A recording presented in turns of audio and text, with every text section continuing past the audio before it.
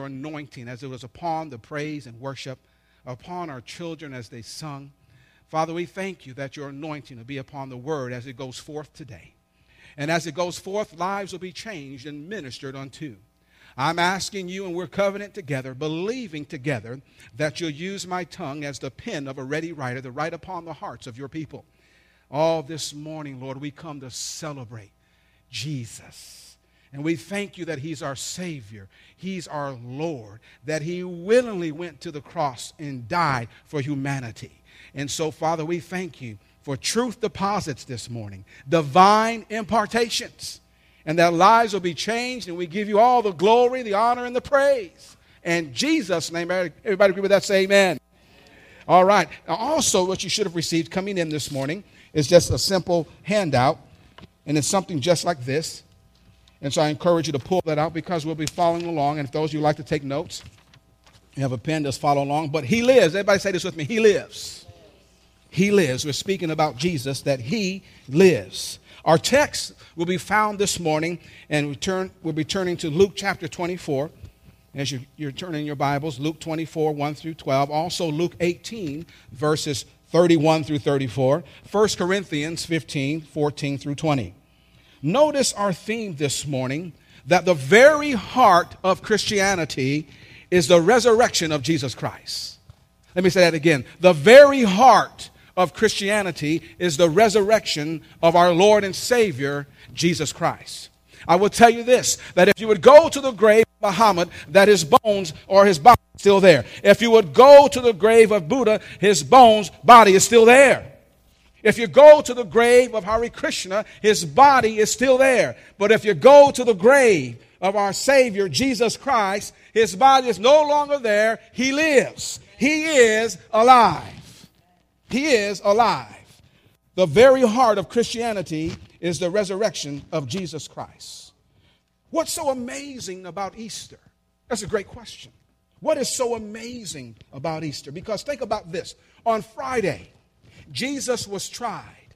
On Friday, he was beaten by the Roman guards. On Friday, he was crucified between two thieves. On Friday, the women wept, the disciples ran. On Friday, think about it, Jesus was stabbed, pierced in the side, proclaimed dead.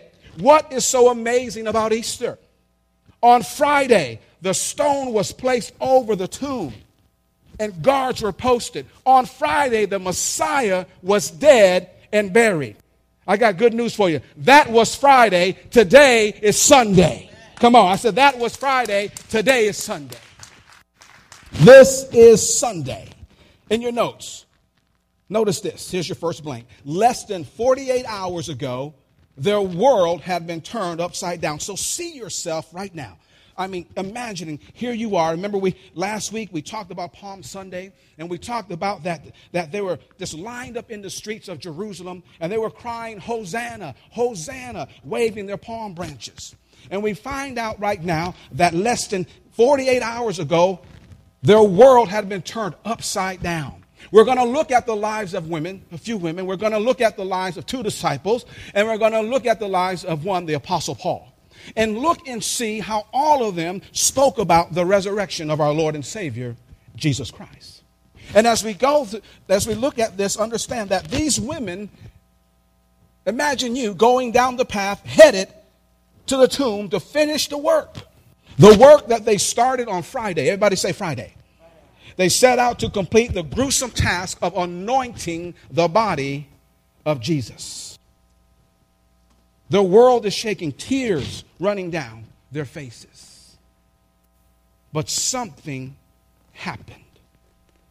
But something happened. Something unexpected. Everybody say unexpected. Something unexpected happened. A, in your notes. The woman went to the tomb expecting death and experienced life. Think about this. Because they seen him, they took him off the cross. They took Jesus off the cross. And when they took him off the cross, they laid him in the tomb. And they put all the ointments, and they're going to anoint the body again. And then all of a sudden, tears are running down their faces. And they went experiencing, thinking that he's still dead. The woman went to the tomb. The women went. expecting death and experience life. Turn in your Bibles to Luke chapter 24. Let's look at a few verses 1 through 7, and we're going to break down the verses for you. Verses 1 through 7 talks about the angel's testimony of the resurrection. Notice this. On the first day of the week, very early in the morning, the women took spices they had prepared and went to the tomb. Verse 2. They found the stone rolled away from the tomb, but when they entered, they did not find the body of the Lord Jesus. Verse 4. While they were wondering about this, suddenly 2 men in clothes that gleamed like lightning stood beside them. In their fright, the women bowed down with their faces to the ground. But the men said to them, why do you look, listen to this, why do you look for the living among the dead? He is not here, he has risen. Remember how he told you while he was still in Galilee, the Son of Man must be delivered into the hands of sinful men, be carried, and on the third day, crucified, and on the third day, be raised again. Remember. So the angels is reminding them. At the end of 3 days and 3 nights, death is swallowed up. And then understand this. This is why it says, Corinthian church, he said, "O death, where is your sting? O grave, where is your victory?" And when I think about that, I can only put myself in that position. I can only put myself in there and think, wow, here I am now. I'm going to the tomb. I know what happened. I know what took place. And I'm going to anoint Jesus. And then all of a sudden, the stone is rolled away. 2 angels are speaking to me. I'm like, what is going on? I wouldn't know what to do. I wouldn't know what to say. But look in your notes, letter B. As we said, the women, they find the stone that was rolled away. C, the women find the body of Jesus was gone. D, the women find themselves speaking to angels. And notice what the angel said again. Why do you look for the living among the dead? Let me say it again. Why do you look for the living among the dead? He's not here. He's risen. Everybody said it with me. Say, he's not here. He's risen. And as we continue in verse 8, this is prophecy being fulfilled. Verse 8 through 9, NIV says this. They remembered his words when they came back from the tomb. They told all these things to the 11 and to all the others. Prophecy. Turn in your Bibles to Luke chapter 18. Let's look at this together. Luke chapter 18, verse 31 through 34.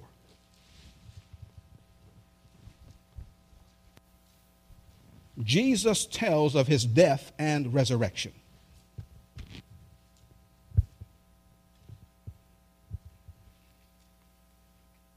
Verse 31. Jesus took the 12 disciples aside and he told them, we are going up to Jerusalem and everything that is written by the prophets about the Son of Man will be fulfilled. Everybody say fulfilled.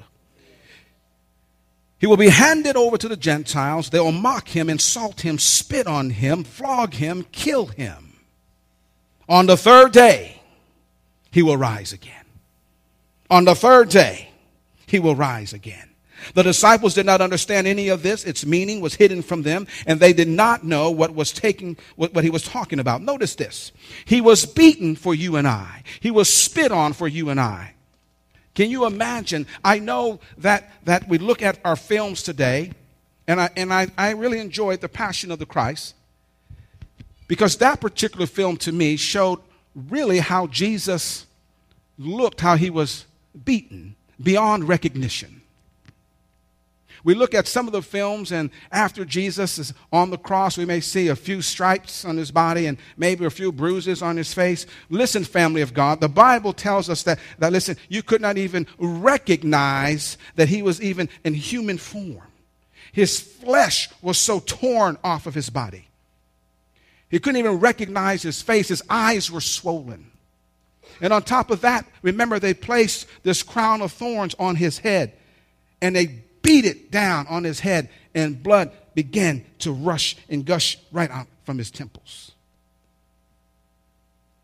This was before they nailed him to the cross. And they smacked him and beat him and said, Prophesy. You're the king. Who hit you? Being blindfolded.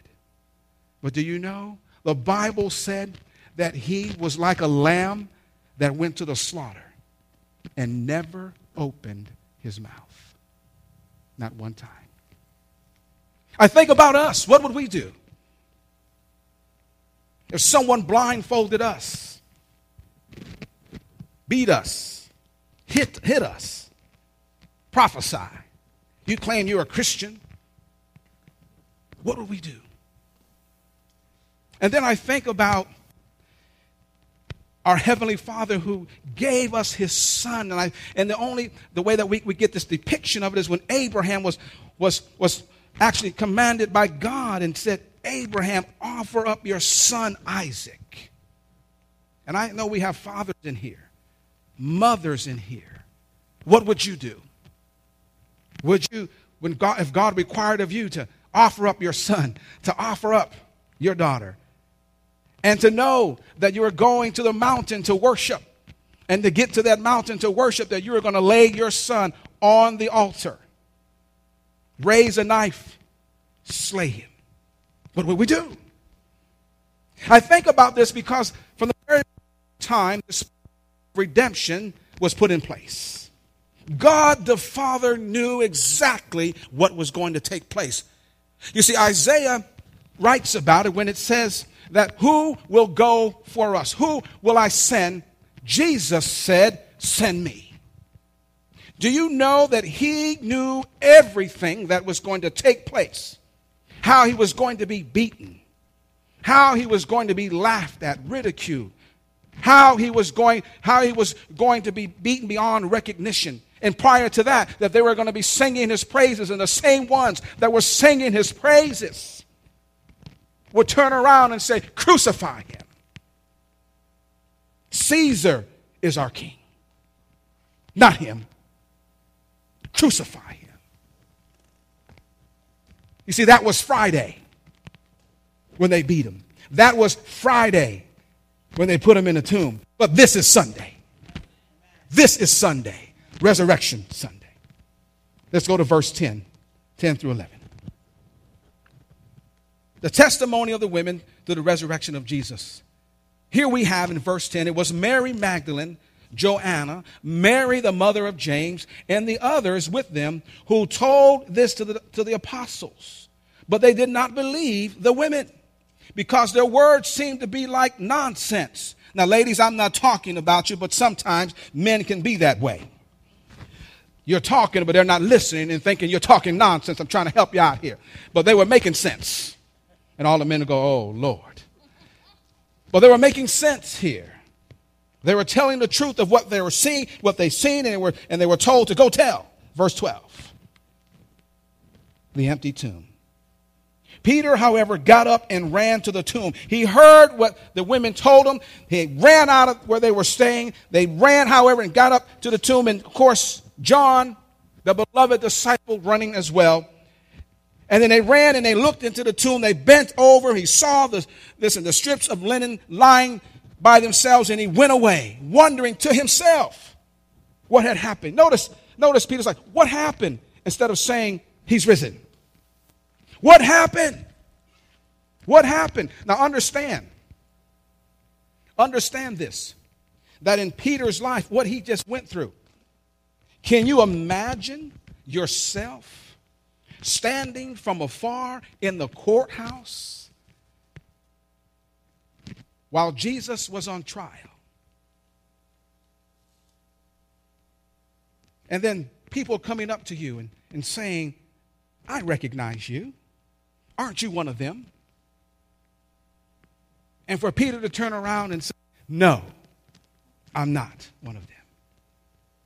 And then he moves to another location, and then someone comes up to him and says, your voice, it sounds like you've been hanging around, like you're around the Galilean. It sounds like, no, that's not me. And then the third time. Wow. And what happens the third time? Just as Jesus prophesied, he hears in the background. Once, twice, the third time that the rooster crowed. and he ran off. Everybody say he ran off. Can you imagine if that was you? What would you do now? He ran to the tomb and he's looking. He ran from there. He's running here. Listen, I'm not getting on Peter. I'm just saying. I said he was going through some things. Can you say amen? I'm going to change mics. Is that all right? Guys, go ahead and turn me on here. In Peter's life, he went through so many things. It's that Peter, being with Jesus all this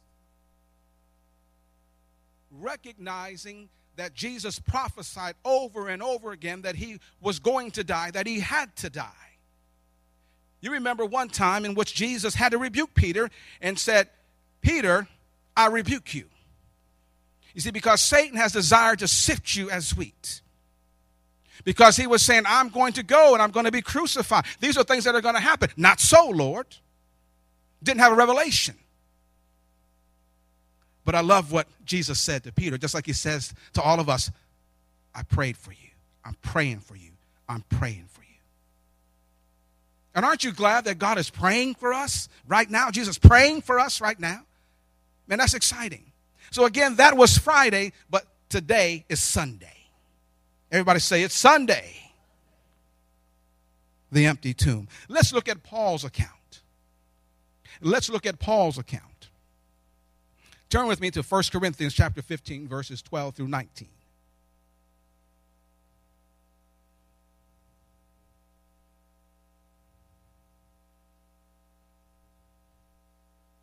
I'll be reading from the New Living Translation. We're so excited about what God has done in our lives. We're so excited about Resurrection Sunday. We're so excited because, as we've stated before in the beginning of our notes, that the very thing that we believe in as believers, everything that we trust in with our hearts, that the very heart of Christianity is the resurrection of Jesus Christ. The very heart. And as we look here together, if you found it, say praise the Lord. 1 Corinthians chapter 15, verse 12 through 19 says this, but tell me this, since we preach that Christ rose from the dead, here is Paul giving an explanation, proving to them that Jesus Christ has risen. But tell me this, since we preach that Christ rose from the dead, why are some of you saying there will be no resurrection of the dead? For if there is no resurrection of the dead, then Christ has not been raised either. He's arguing. And he says this, and if Christ has not been raised, then our preaching is useless and your faith is useless. Think about that. What we believe in today as Christians, what we believe in, and understanding that Jesus Christ is our risen Savior, if we do not believe in the resurrection of our Lord Jesus Christ, then it says that our faith is useless. Useless. And he goes on and says, and we apostles would all be lying about God. For we have said that God raised Christ from the grave. But that can't be true if there's no resurrection of the dead. There are those who are arguing that there's no resurrection of the dead. There are those that are arguing that there is a resurrection of the dead and that Jesus Christ himself is risen. And if Christ has not been raised, then your faith is useless and you are still guilty of your sins. In that case, all who have died believing in Christ are lost. Think about this as believers this morning.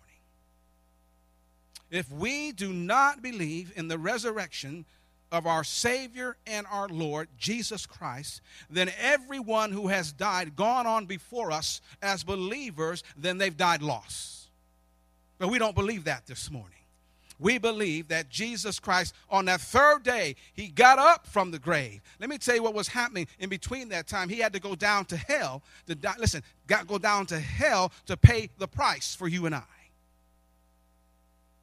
But the grave couldn't hold him. The grave couldn't hold him. Hell couldn't keep him because he was an innocent man dying for humanity who was lost and committed all kinds of sin. Jesus died on the cross for you and I. Jesus rose on the third day for you and I. Jesus is seated right now in heaven interceding for you and I. This is Resurrection Sunday. This is Resurrection Sunday. So what's so amazing about Easter?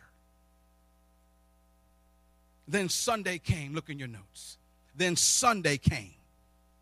Oh, the cross, Jesus' death was not the end of the story. It was really just the beginning. It was not the end. It was really just the beginning.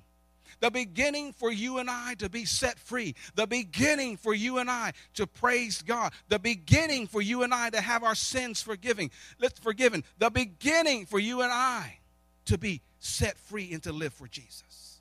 The beginning for us to be free from sickness and disease in our bodies. The beginning, we can go on and on and on. The beginning for humanity to start living. It wasn't the end. And let me say this to you in your notes. Sin surrendered its power and hell was conquered. Sin surrendered its power and hell was conquered. Angels proclaimed good news and heaven celebrated. Oh, thank God. And then lastly, death was defeated and Jesus is alive. Let me say it again. Death was defeated and Jesus is alive. Family of God, I'll tell you this morning that the very heart of Christianity is the resurrection of Jesus Christ. Jesus lives. He lives. Now what I want to do, just a moment, I want to pray for you. With every head bowed and every eye closed, I don't know where you are when your walk with the Lord Jesus Christ. You do. And some of you may have come here this morning saying, Lord, this is my time. This is my time to reconnect with you. This is my time to get my heart right. This is my time to start a brand new relationship with you. My heart is so full. My heart is so heavy. I need help in my life. I've tried my way, and I've done it over and over again, still ending up at the same place, lost, hopeless, needing God. I want to pray for you this morning. I'm speaking to you directly. Because if you've never given your heart to the Lord Jesus Christ, and based on what you've heard, based on our faith, that we believe in the resurrection of the Lord Jesus Christ, and then one day, you and I will stand before God. One day, we will give an account of our lives. One day. And if you don't know the Lord Jesus Christ and the forgiveness of your sins, what will you say on that day? What will I say on that day? Will we be those that the Lord says, enter into my rest? Or will we be one of those that the Lord says, I never knew you. Depart from me. Today, this morning, right now, you can give your heart to God and begin living a brand new life for Jesus Christ. I'm praying for you. Or maybe perhaps you've left Father's house. You've given your heart to the Lord one time and you've left Father's house and you've gone about like the prodigal son, the prodigal daughter, doing your own thing, only to find yourself in the mess just like the prodigal son in the Bible did. But you looked up today and you said, I have it better in my Father's house. I'm coming back home. I'm praying for you. And any of those invitations, no one looking around, every head is bowed, every eye is closed. Would you slip your hand up and say, pray for me? I need prayer. I need to invite Jesus Christ into my heart, to know him in a real way. I have not been living for him. I have not been serving him. I've been doing my own thing, and I want to rededicate my life this morning. If that's you, on any of those invitations for the very first time, you want to give your heart to God. Or the second invitation, right now, you want to rededicate your life. Do we have anyone like that? Just slip your hand up. No one's looking around. I'm going to pray for you. No one looking around. Everybody look up. No hands went up. But I trust that every one of you, your heart's right with God. But if you want prayer after service, I want to pray for you. I want to pray for you and for God to meet your needs because he loves you and he cares about you. And we're so excited about what he has for you in the future. Do you love the Lord this morning? Are you excited about Resurrection Sunday and what it means today? Well, the service is not over. We have a special for you.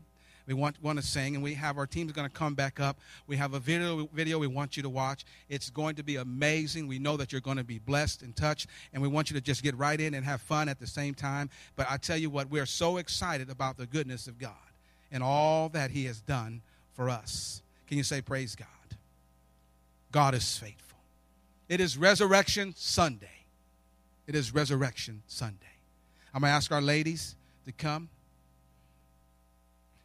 And they'll be prepared, getting ready to sing. Please, as I said earlier, this is not the end of the service, but enjoy. God bless you.